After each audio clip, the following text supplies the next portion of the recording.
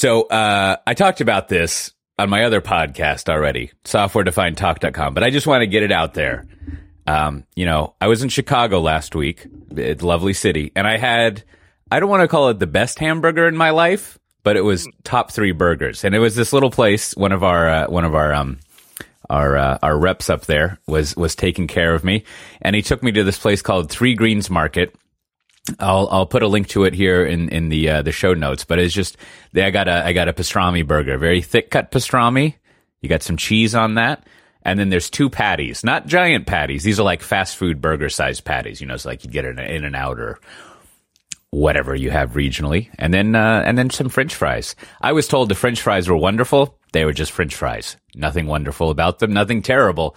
But that's what I recommend. If you're up in Chicago or find yourself wanting to take a trip to Chicago, go get one of those burgers. I think they have 2 locations. Well, I wish we had lunch right now. Doing a podcast. Yes. So. We were just joking around that I just ate a fistful of peanuts before this lunch without having the requisite water supply. So we'll see if I end up with dry mouth during the show. But Yeah, when you just start wheezing halfway through, I'm gonna try to empathize with you. I'm gonna start churning. You just not feeling it. So we don't have a guest this week. So we were thinking we would just kind of blow out the bafflers. Is that right? What are the things you blow out? Anyways, clear out the little items that we have and talk about some of the longer pieces that we've talked about. Now, all that said, aside from the U.S. elections, there hasn't really been that much news going around. And, I would refer you to that similar podcast when you listen to the burgers. Last week on my Software Defined Talk podcast, we talked about the effect of the elections on tech. And there's actually some pretty extensive show notes. Every now and then I take way too many notes on something for podcast show notes. And there's a couple of analyst shops, in addition to journalism, who've kind of covered possible implications and things like that.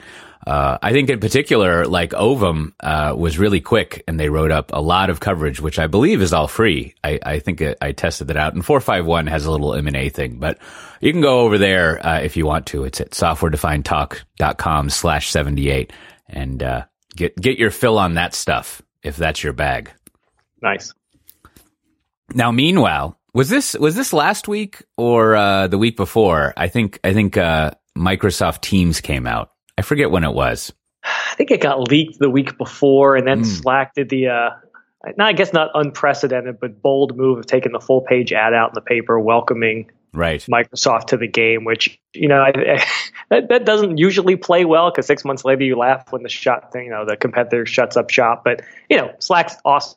We rely on it heavily at Pivotal, but, Microsoft Teams is an interesting entrant with its more integration into as you'd expect, the Office suite and threaded conversations versus sometimes the mania of Slack today. So either way, it's an interesting entrant to it that I'm sure was lighting up last week with election talk. Yeah, and normally I would, if the word is askew, normally I would skip over talking about Slack because it's just as even medium term listeners would know, you'll probably know that I have a very jaundiced eye when it comes to AI and bots and all that kind of nonsense, which is sort of Slack is in that mix. But I think in the context of what we tend to cover here, not narrowing down, but there's a significant part of Slack usage, or whether it's HipChat or old school IRC or whatever, where people do, I think what's commonly referred to as chat ops, which, people like Victor ops are trying to, in the same way that we try to, take up a significant amount of the corner on the phrase cloud native. I think they and Atlassian and maybe Slack to a certain extent. I think Slack's always shooting more towards the, non-technical people, to make a bigger market. You think so? Yeah, well, Slack doesn't spend a whole lot of time nowadays in nerd talk. They talk more about collaboration and things like that, but it's not as much, I haven't come across Slack talking about we integrate with your GitHub and allow you to do a build. Not that they don't do that, but it's sort of I think their goals are now are beyond the nerds, as it were. Probably because they won that group over. Exactly. In my last job, we did all the chat ops stuff, and I could push our website to production by typing 4-line words into Slack, and it would go do it. Or totally. bots would spin up a bridge when there was a service interruption in the service and automatically kick up, a WebEx and notify who was on call from pager duty. So yeah, those things are pretty awesome. And the fact that they're pretty easy to make is wild stuff. So I think, right, versus just straight up, hey, here's yet another tool for us to talk to each other. I think actually trying to introduce automation, but in the same place with everybody. So it's not, hey, where do we go do stuff? But here's where we chat. Here's where we can kick off certain things. Here's where we can get insight into commits and to Git. I think that's a pretty wild use that I hadn't seen a ton before Slack came on the scene. Yeah, no, I mean, you hit up on the, the core things there, and it was making me think of a couple of conversations I was having last week when I was in my pre and post awesome burger lifestyle choice, which is. There was a lot of discussion we were having with a couple of large organizations about how you switch over process and deal in large organizations, how you do a more agile approach.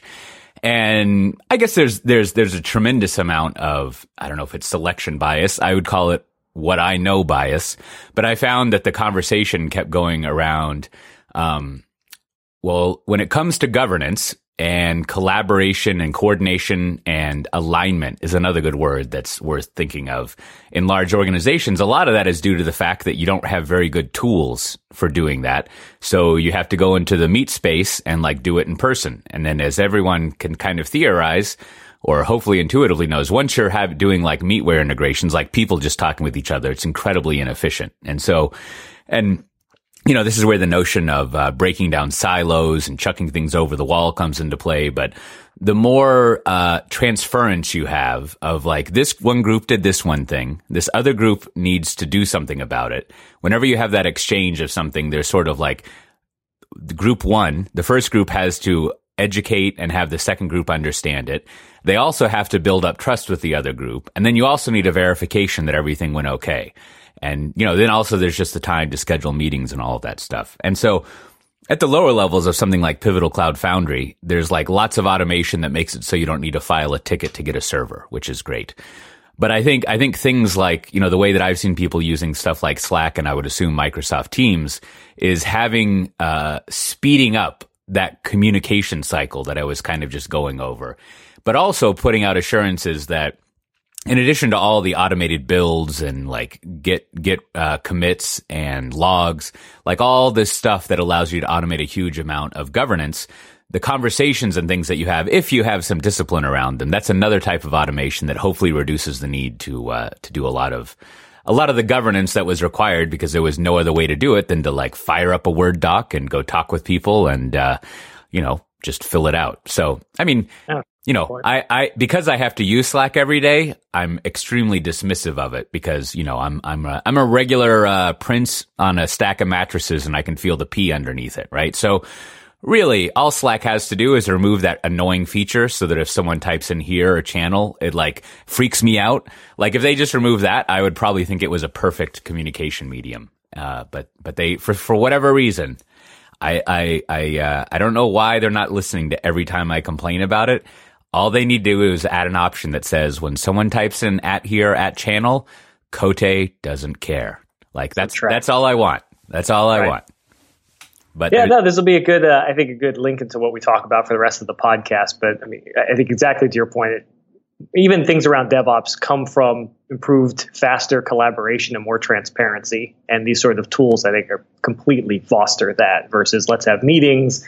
Let's try to figure out what happened and do it. No, instead, it's all out in front of people. You solve problems instantly versus dragging everyone into a meeting. So it's cool to see this space continue to evolve.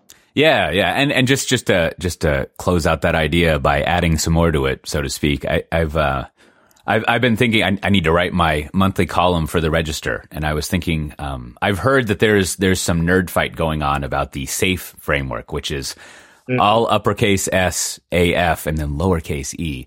And so I've been reading up on that, and I kind of hit upon this earlier. I think there's a lot of interestingness. Whenever you see the word alignment, I think that's probably an interesting area to go explore when it comes to speeding up communication. And I haven't really read a lot of the pro-SAFe arguments yet. And just to summarize, SAFe is basically a methodology. I think maybe it's Jim Highsmith and some other people came up with to talk about how you do what you might call agile in the large. What do you do when you have 10,000 or 5,000 or even 1,000 people and you want to do agile, develop software development? And it's got a framework and all sorts of stuff around that.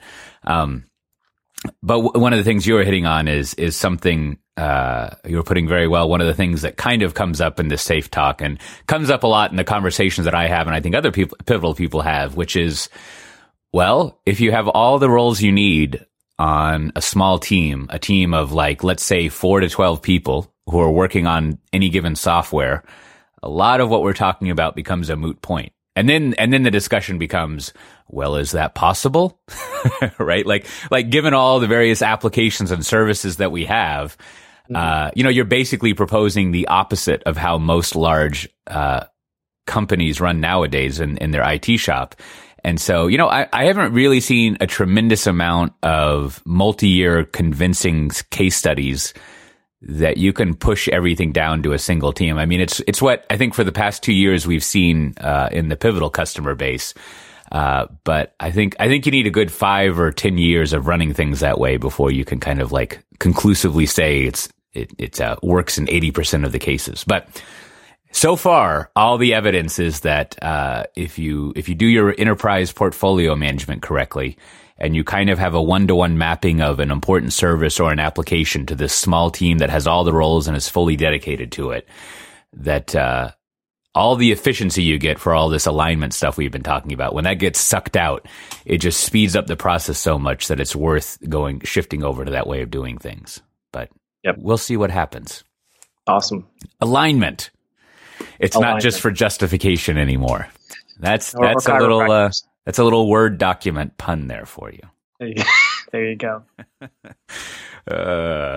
So also, one of the things we didn't talk about last week because we wanted to spend the whole time talking about containers is there was I forget the title of it, but the Cloud Foundry Foundation came up with another report. I think it was essentially, I don't remember the N equals whatnot in the geographic distribution, but I did file it away that it didn't seem totally bonkers and it was spread pretty well geographically and across industry types. So that's great.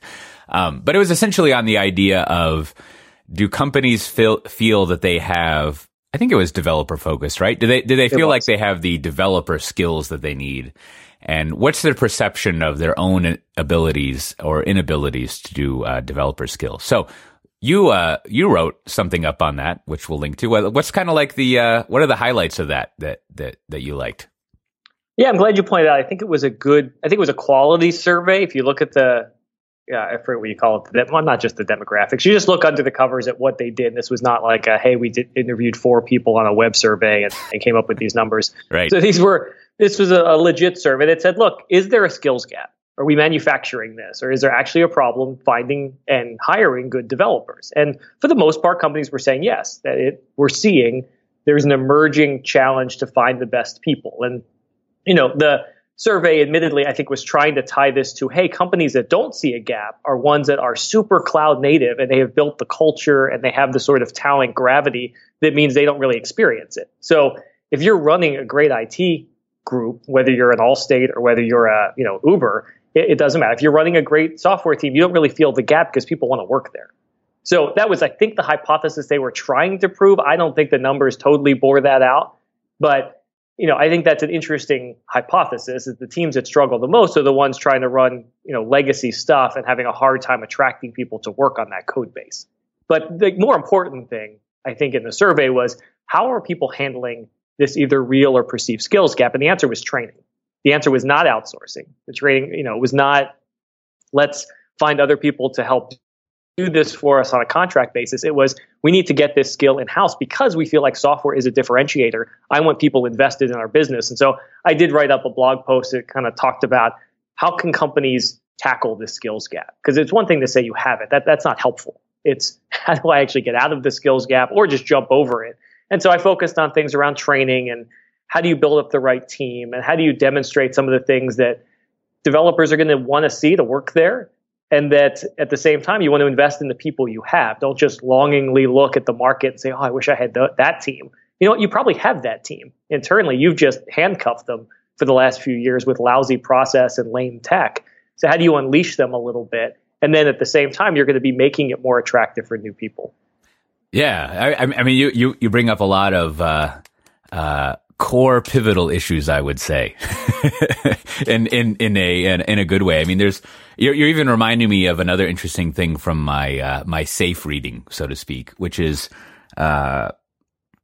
and again, I can't really argue for or against safe. I'm just kind of relating interesting ideas in the reading that I've had, the research. But there's another interesting thing that when introducing a methodology, you have to be careful that you're basically not just allowing people to keep doing the same thing. and one of the same things in that issue is like, well, if we feel like we're not up to the task of doing really great software development, right? And never mind the whole argument of like why you should do that. Let's just assume that you accept you should be good at doing custom software development. And we don't feel we're up to that task, then we probably need to change things, right? And one of the things that I like to point out a lot is, it's not only developers who need to change, but, also management needs to change how they think about doing things, how they manage and organize things and the incentives that they give people and what they do. And that was one of the criticisms of the SAFe methodology is it almost gives management too much to do in the sense of it sort of justifies their current way of working instead of switching them over to doing things. And I was thinking of this because, you had a good summary of, some of the comments that City has had from, around and about, but they did actually, I forget if it's 2 or 3, but they did a small handful of talks at Spring One platform. And one of the things that was interesting is their plan to have, insourcing be the majority of the way that they do their staffing. Instead of, I think, I'm always suspicious of a Patro thing or an 80-20 split, but whatever. It's an easy way of doing stuff that now it's basically 80% outsourced and 20% full time. And they want to flip that ratio around, which I think is something that, is more or less the implication of this idea of being good at software is that the relationship that you have with outsourcers, probably needs to change a lot. And, this is why I bring up the management thing is to insource or outsource is basically more or less a high level management choice. And so that's something that management has to do and walk through and think about how they execute on that kind of strategy, whichever one they put in place. So it's kind of one example of how management has to change just as much as developers do. And then of course the idea of training and paying for that stuff, right? Like that's another thing that management needs to do. There's only so many self-directed brown bags that a development team can do before, the brown bag explodes and doesn't. I'm thinking of metaphors of how much stuff you can put into a bag before it doesn't work out. But yeah, probably peanuts. Yes. But how many roasted peanuts can you put in a bag before I eat them all? The answer: infinite. Infinite. But you hit on a great point. Is again, I think and you're, I know we'll talk about a little bit in a moment, but a lot of your work and others focuses on it's not just about changing the tools and tech at the grassroots level. It is, at this case, Brad at City coming on stage saying we're flipping this because we need to be a software company and because this makes a difference to us and we're going to put our money where our mouth is. Like that is the only way you're going to get your culture to change is when people prove it. Not just, hey, let's send out a memo saying we're going to be agile. Like that's arguably the most worthless thing you can do because you have to prove it. Like, look, we're going to invest in training. Look, we're going to bring in coaches. Look, we're going to bring in pivotal labs and do pairing. Like you've got to prove it. And that only happens at the top, especially when you hit a tough decision point and somebody has to prove that they're going to stick with it. That's when you prove that this matters to you. Yeah. And I mean, and that hits on, so it's the, as you were alluding to, like there's this, I don't know what to call it. Maybe you or some listeners have a good idea, but, there's this cloud native journey edition 2, that I've been working on. And I'll put a link to it in the show notes, but, I've actually made it public if you know where the link is. So it'd be great if the listeners go in and check it out and tell me what they think of it. You can leave comments, but not edit it. But, you can try to leave suggestions and comments. That'll be enjoyable. But, I mean, there's a couple of things that I've been kind of wrestling with in there. One of them, just to connect to this, is so basically what I'm doing in there is over the past year, I've had, let's say, about 7 to 10 of the same conversations on the same topics as I go and talk with organizations. They have the same questions. either of why am I doing this or how do I do this? How do I switch an organization over to being really good at doing its own software? So I've tried to collect together those questions and the answers to them. I'll see when I get finally down to editing if I don't have answers to questions, if I just delete them and pretend like they didn't exist. But, because that wouldn't be a very good section. How do I do such and such? I don't know. See you in the next section. But right. It's a little too shrug shape. If that fills in your document, we got problems. Exactly. But this outsourcing topic is one of the sections I have in there. And I always like to have some numbers and analyst stuff to hide behind, as it were. And the Horses for Sources firm, I think, is the one. I'm sure there's many other firms, but it's a firm that I know, an analyst firm that covers outsourcing pretty well. And I was looking at some of their surveys, and you see similar things from their surveys, that like a huge percentage of the executives at companies, when asked what they think of their outsourcing, it's not so much that I would say retroactively. Well, at least it doesn't really say retrospectively if they don't like it. But looking forward, they want their outsourcers to begin behaving in a different way. And I assume it's a lot more around help us create business value, not just optimize the process by which business value is provided, which I don't mean to be demeaning towards outsourcers, but I kind of think that's what a lot of outsourcing and especially BPO stuff is about. And so you look at these surveys and people want to reorient how they're doing outsourcing. And so, in that section, at least at the moment, it's essentially is sort of that part of the conversation I've been having over the past year is it's not so much, and I just had a conversation like this last week, it's not so much that outsourcing is inherently 100% bad. It's just that the way you're currently thinking about it as a tool and managers are thinking about it has to be reoriented. And I think, as one example that I was talking with a large insurance company with last week, if you look at the layers of Pivotal Cloud Foundry as an example, or any cloud stack, the huge degree of automation you have at the infrastructure layer, it's basically the main reason you call out your outsourcers at the infrastructure layer is just to add capacity to the overall cloud. And, the analogy I was using, or I don't know why it's no one's heard it except the people in that room.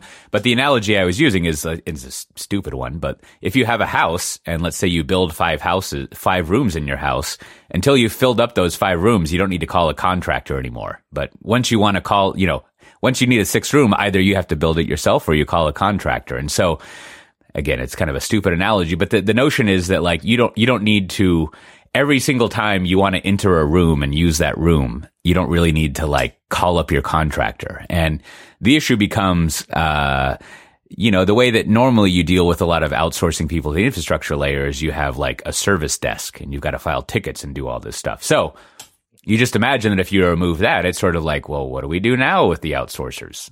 And so again, the idea is once you put something like a Pivotal Cloud Foundry in place, the staffing and the function that happens at each of the kind of layers, from the dirt to the physical infrastructure to the infrastructure as a service to the basically the platform as a service layer to the application layer, things switch around because the software is different. And it's a good opportunity to go back and figure out the relationship you have with your outsourcers and what you expect them to do. So where are you seeing that? I mean, I put you on the hot seat a little bit. I mean, there's different models, right? I mean, I think Pivotal Labs, we like to say we should be the last consultants you ever hire, which on one hand sounds, really ominous, but I think the point is you shouldn't need consultants after that because we try to train you. And ECS team and others who come in and do a great job of helping people modernize, help them re-platform, learn good models. So in a cloud world where I don't want a service desk because I should be able to do self-service and provisioning, or I don't necessarily want to have teams that just take up requirements back and 6 months later, throw some code back at me. Where are you when you talk to some of these folks who are considering, what's my future look like? Where do you see some of that value for an outsourced model? Is it to do platform ops and to do things that don't necessarily slow down delivery, but still serve a valuable function? Or do you see it as this agile partner, which I have a hard time getting my head around how that could work? Yeah, I mean, I can think of. Let's see. I'll do some thinking out later. I can think of 3 things, which I'm writing down now so I don't forget them. And then I almost forgot the third one. All right. I think one what you could do, there's a different word that seems slight, but it's a big difference. And that is, you might think of outsourcers as contractors. Now, I don't know how it is in the rest of the world outside of tech, but in the tech world, a contractor basically means, you're someone who works here, your badge color is different, and you don't get our health insurance, right? Like, you might be paid hourly, whatever, but you basically report and are responsible to the same manager as the in-source talent, and you're on the team. Like, I'm thinking of a very specific contractor that I worked with once. And more or less these contractors, and it gets a little squishy if it's an offshore person versus onshore and all this, but the contractors are just there. And for whatever reason, they're not like a FTE, like a full-time employee. So I think that model is kind of like it's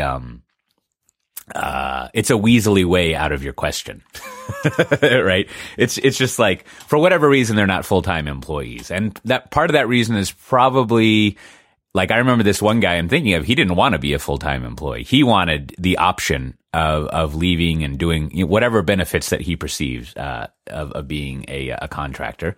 And on the employer side, it's also there's a certain amount of there's a certain amount of overhead that you don't have to carry for a contractor. I mean, I would think that in the situation we're talking about, the risk overhead that you carry with them would cancel it out, but whatever. There's, sometimes.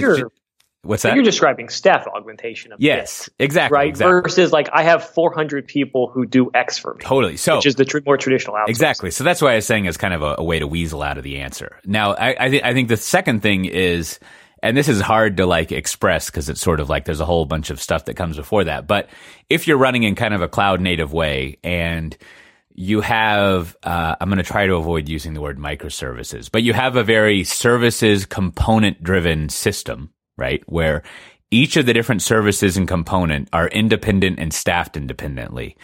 In theory, it would be fine to outsource some of those things in the same way that we encourage people to outsource their platform. Like, you should use Pivotal Cloud Foundry instead of building that on your own. Or in the same way that you would outsource your database as a service or your mobile backend as a service. So you could imagine situations like I always like to use airlines, where airlines have reservation booking systems, and they probably have a way of paying the people who come and clean up the airplane. Like, you can break down the business into all these components.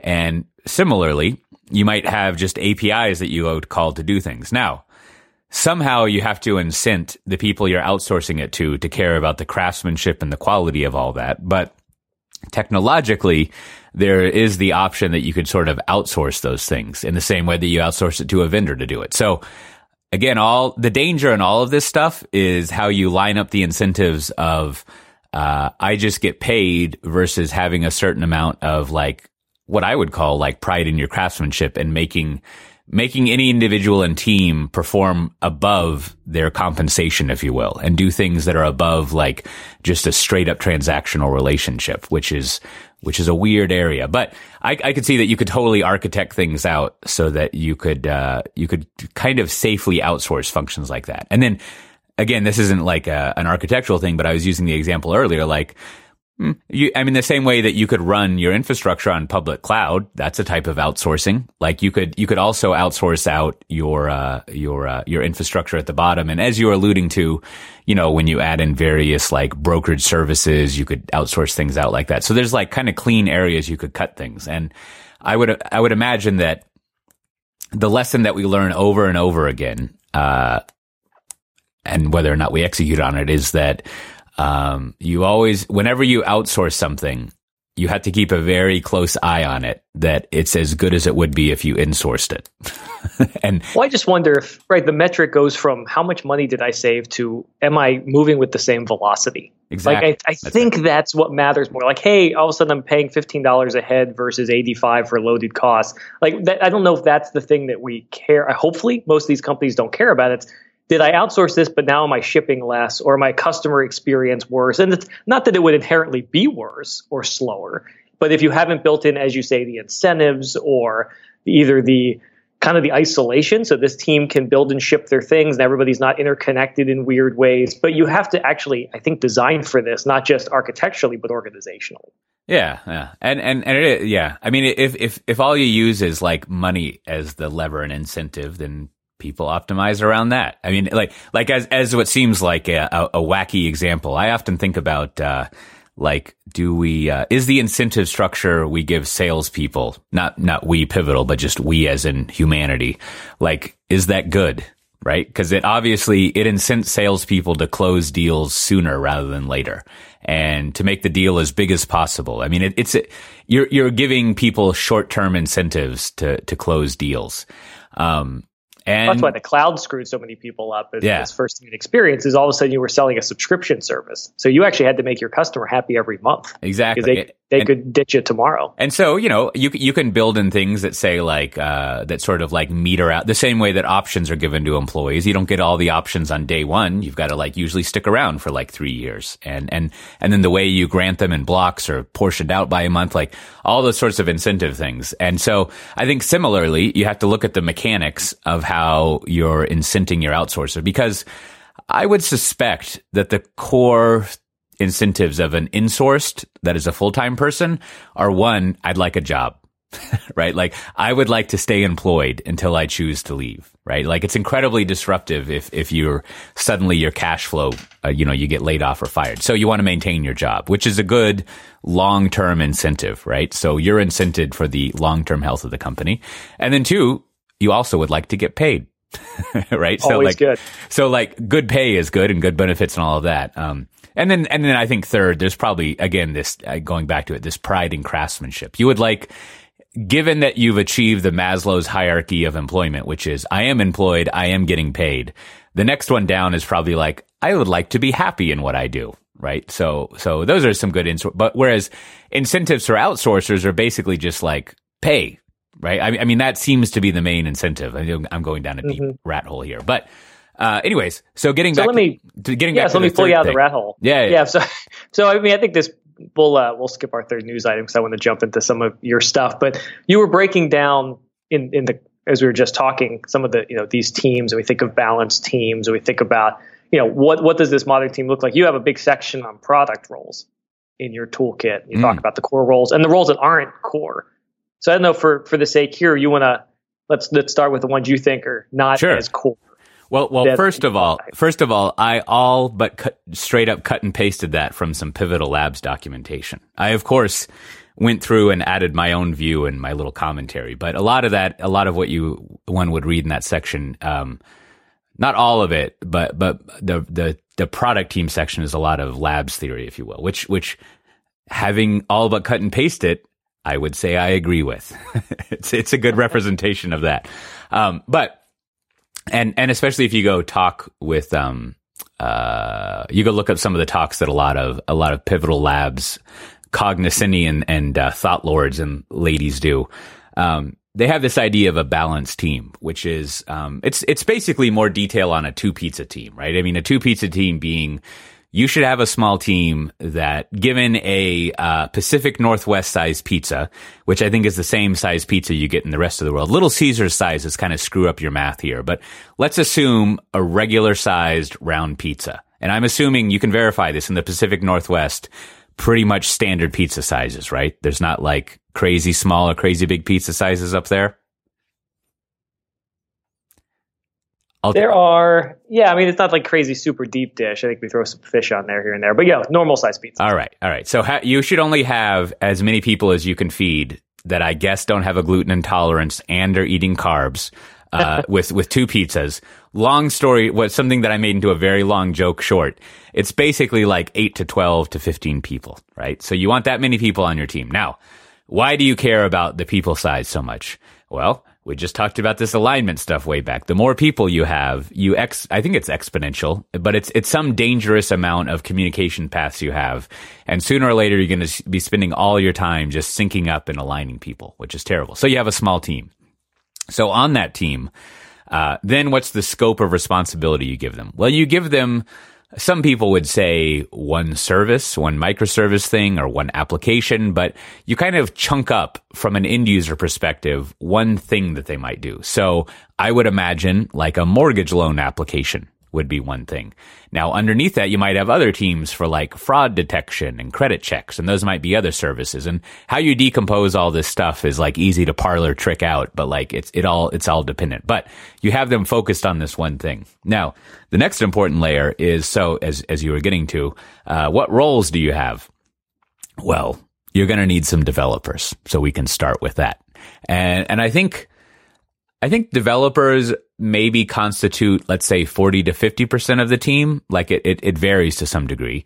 But the next most important role that you have is what we in Pivotal world call the product owner or the PO, which has all sorts of puns you can make off of it, I guess. In the software vendor world, they would call this the product manager, I think but we like PO terms. So the product owner, and I was talking with one of these people at one of our customers last week. I would liken them to a combination of three things. What's traditionally called a business analyst, which is understanding what the business is and what the customers are and how that kind of decomposes into technology stuff. And then also that product manager role. And the product manager role is basically like, what features are the developers going to work on? I mean, there's other stuff that goes in there, but that's kind of the salient thing there. And how you get to that decision process and how you prioritize that and everything is a lot of what a product manager does. But then I think another part, I'll have to go see if I wrote about this, but I think they are effectively like a general manager of that product. Like, right. When you push down so much authority to the team that the product owner is sort of like the de facto GM. Right? Like the mini CEO is how I used to describe it when I ran a team of product owners. Totally. Exactly. That's a phrase that one of my past bosses used in such a situation. But yeah, and so the product owner is basically the one who has, and phrases like this are like annoyingly authoritarian, but whatever. They have the final say on things. Now, conversely to the judgy and authoritarianness of the final say, they also are responsible for holding back the onslaught of helpfulness that the rest of the organization wants to give this small team. So like this product owner I was talking with last week was saying, yeah, we're in a large organization and, there's always lots of people who want to come help. And so my job is to schedule a meeting with them and make sure they never actually get down to my team. Which, well, you could take as cynical, but it's the other part of that is, and my job as the product owner is also to educate them and help them understand why we're keeping a small team, right? Like I need to walk them through that process and make them understand why I'm holding them back instead of letting them flood in here and help us out so much. Yeah, I used to tell the team, look, a product owner is the voice of the customer inbound and the voice of the engineers outbound. And to some extent, I would measure the success of a product owner by how much time the devs spent coding. Because if they spend all their time in meetings, you have a pretty lousy product owner who's not helping them prioritize well or randomizing them. So what I wanted to ask you, though, is are you really seeing this pop up more and more in an enterprise environment? Because I know I've read a lot of pieces around, hey, enterprises really could use product managers, implying that, hey, they don't really have them. So are you starting to see more and more of that take shape? I'll be the first to admit that I have a sort of halo effect in that I mostly just talk with people doing, who are Pivotal customers and doing things. But when I do go out and talk with other people and read analyst reports and also just talk with non-Pivotal customers, they are, I think the role of the product owner is the hardest one to get in place. Like I was even stumbling through mini CEO and stuff like that. 'Cause you are basically saying, hey, executive management, how about I steal some power from you? So that's the most difficult thing to put in place. But I think I do hear many anecdotes and tales of we went with a small team and that seemed to work out better. Right. And it's almost like that's not to get too abstract, but that's a general pattern that I see over and over again is if you're in a large organization trying to figure out how to do custom written software better, the one word that you should repeat over and over again is small. Like the answer is not always, yes, we should make it more small, but in every single situation, you should say, can we do this smaller? And of course, that's not grammatically correct or whatever, but can we take a smaller approach than we're currently doing? And in general, whether it's a smaller scope, a smaller release, a smaller team, a smaller whatever, usually in many cases, doing something smaller will result in bigger success at the end, to be all Hallmark greeting card about it. But like that's kind of the pattern that I see over and over again, whether or not you're putting all these different things into place. So then the other role. Yes, no, sorry. I mean, and that goes with your general small batches mantra. Exactly. Just small everywhere and do the least amount possible, but not too little. I mean, whatever the Einstein quote is, there's a quote in there around. That's right. Like, look, you don't want to have anarchy, but there's also do the least possible. That's going to help you move faster. And then I'll also to self-congratulate myself with my cleverness more, right? Like you can, if you're one of these management layer people, you can also take a small batch approach to how you change your organization, right? So you can say, well, let's try this for a month. I have a theory that my theory is that if we have a small team that's fully dedicated to doing their product and they don't do anything else, let's try that out and see what happens. And if it doesn't work, then we'll stop doing that. And if it does work, we'll do some more of it, right? And we'll limit ourselves to doing it for a month or whatever. And that's, there's another section on getting started, which I think I published also in Medium or somewhere else as an excerpt. But like, that's another approach is you try just a series of small projects and you ramp up as it works or doesn't work. So again, it's an example of like, always think about how you can do a sort of small batch approach. So getting back the other roles, like, so on labs, people recommend having a designer, design skills on, because a lot of the, it's not always the case, but I think most of the time you're going to have a UI and it's good to have a designer to study user interaction and how users are doing things. And the designer does more than just, graphic design and stuff. They're the ones who do the user studies and figure out like how things are being used. So if you were doing a purely back-end API driven thing, the designer role might be something more that you would expect to see from the Spring framework people or from people like Joshua Block way back when in the Java day, which is if you're designing an API, I mean, I've already used the word design, but when you're putting together an API, it's worth thinking about what the users are doing and how you make them more productive and more effective in the same way that you would do that with the UI based thing. And I think a lot of what you see in going all the way back to bobbleheaded Rod Johnson. Did you ever get that statue of the bobbleheaded Rod Johnson? I've got that in a box somewhere. I should find that. I didn't. Oh, that sounds great. It was good times. But there was a lot of care put into thinking about the user interaction of those APIs. And if you go read your Effective Java, that whole book is basically about the usability of APIs. So you got the designer on there. Now, there's a few other roles that are on there. As you might expect, there are probably ops people on there. And this is where things start to get squishy. Now, at the start, and so far I've seen this pan out, you generally have like a traditional ops person, like someone who really does know ops. And through pairing, which is another thing that goes on that I'm not really talking about here, but like all throughout this, you're doing pairing, which essentially when you have rotating pairing, it spreads knowledge and it kind of levels out in a good way, all the knowledge.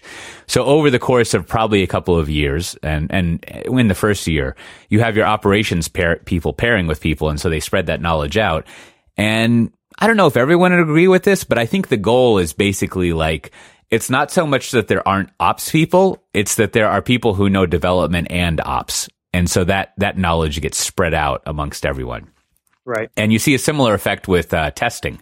And this is where things get really controversial for all number of reasons. Generally, like if you ask labs people about testing, they'll tell you that like the developers do most of the testing. The product teams do most of the testing on their own. So that might imply that you have actual full-time QA people there. But I think more of what it implies, goes back to what we were talking about, is like the technology works to automate so much stuff that you spend a lot less time on just like scripted testing and manual testing. And a lot of the function of testinality is just like very high value testing, like the old, I guess this is exploratory testing, where you're just like, I'm going to put a book on the keyboard and leave for the day and see what happens when I come back. Like just that kind of stuff. So, you might have QA roles, and then there's a bunch of optional stuff. Like sometimes you need security people on there full time and auditors and all that kind of stuff that could probably rotate in there more than anything else. And then I think supporting that, this is where a lot of the safe talk comes in. You might have enterprise architects and other people who are coordinating stuff, and that's highly experimental stuff at this point as these teams fan out to larger stuff. But that's generally the sort of team structure. And then just to be quick about it so we can wrap up here, there are different teams that actually run your platform, that like run Pivotal Cloud Foundry for you. But the reason that you have Pivotal Cloud Foundry in place is so that your product teams don't really have to worry about that. just like they don't really have to worry about the roads that they use to drive in or the tracks that they use to come in to work. That stuff is just all taken care of, and they can just focus on writing software. Yep. Yeah, I mean, I think that was I liked you calling that out. And even on testing, again, it'd be easy to think of testing as just, hey, these are people who point and click and run a 90-page test plan. But, QA nowadays is definitely more, as you mentioned, it's user testing, it's understanding relationships, experience, did you break things? But some of that skills in the team, and to your latter point with the platforms, I think that gets pretty exciting when you actually have platform ops that run things, and you kind of change this relationship from maybe not needing full stack devs who are actually, configuring load balancer and firewall rules. Exactly. Instead, they're still app focused, and any ops type people in that balanced team are focused on building continuous delivery pipelines and helping you set up maybe cross-site things, but not actually going down to the metal. Yeah. I think that's a pretty exciting transition. Yeah. And I don't know if this is really a helpful way to think about it or if it's true, but one theory I might have is that any technical specialization you have needs to be protected and hidden behind an API somewhere, which is to say, if it can't be, something bad will happen, right? Like if and it's, for example, right? Like your network engineer and your database administrators, like just who are infamous sources of slowing down progress for all good reasons, right?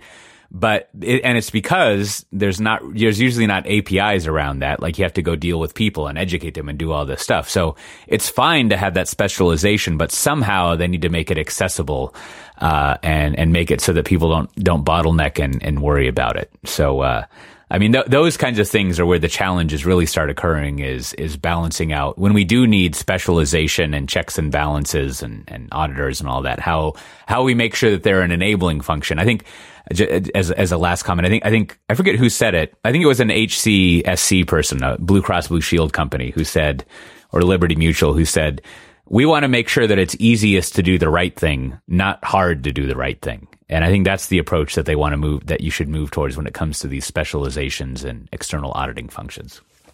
But with that, very true. We got to wrap up here. This has been Pivotal Conversations. As always, you can go to our not so secret backend at soundcloud.com/pivotal conversations. You can subscribe there, peruse our past episodes. If you like this episode, it would be great if you, you can just, say you like it in Twitter and send a link. That's actually one of the more effective ways of doing stuff, or just tell other people about it. You can tell us you like it, or you could go leave a rating or review in iTunes. I don't think anyone's really done that, at least for the US version. So you could be the first. That would be wonderful. And as always, thanks for listening. And you can go to pivotal.io/pivotal conversations with a hyphen in there to find the full show notes. And we'll see everyone next time.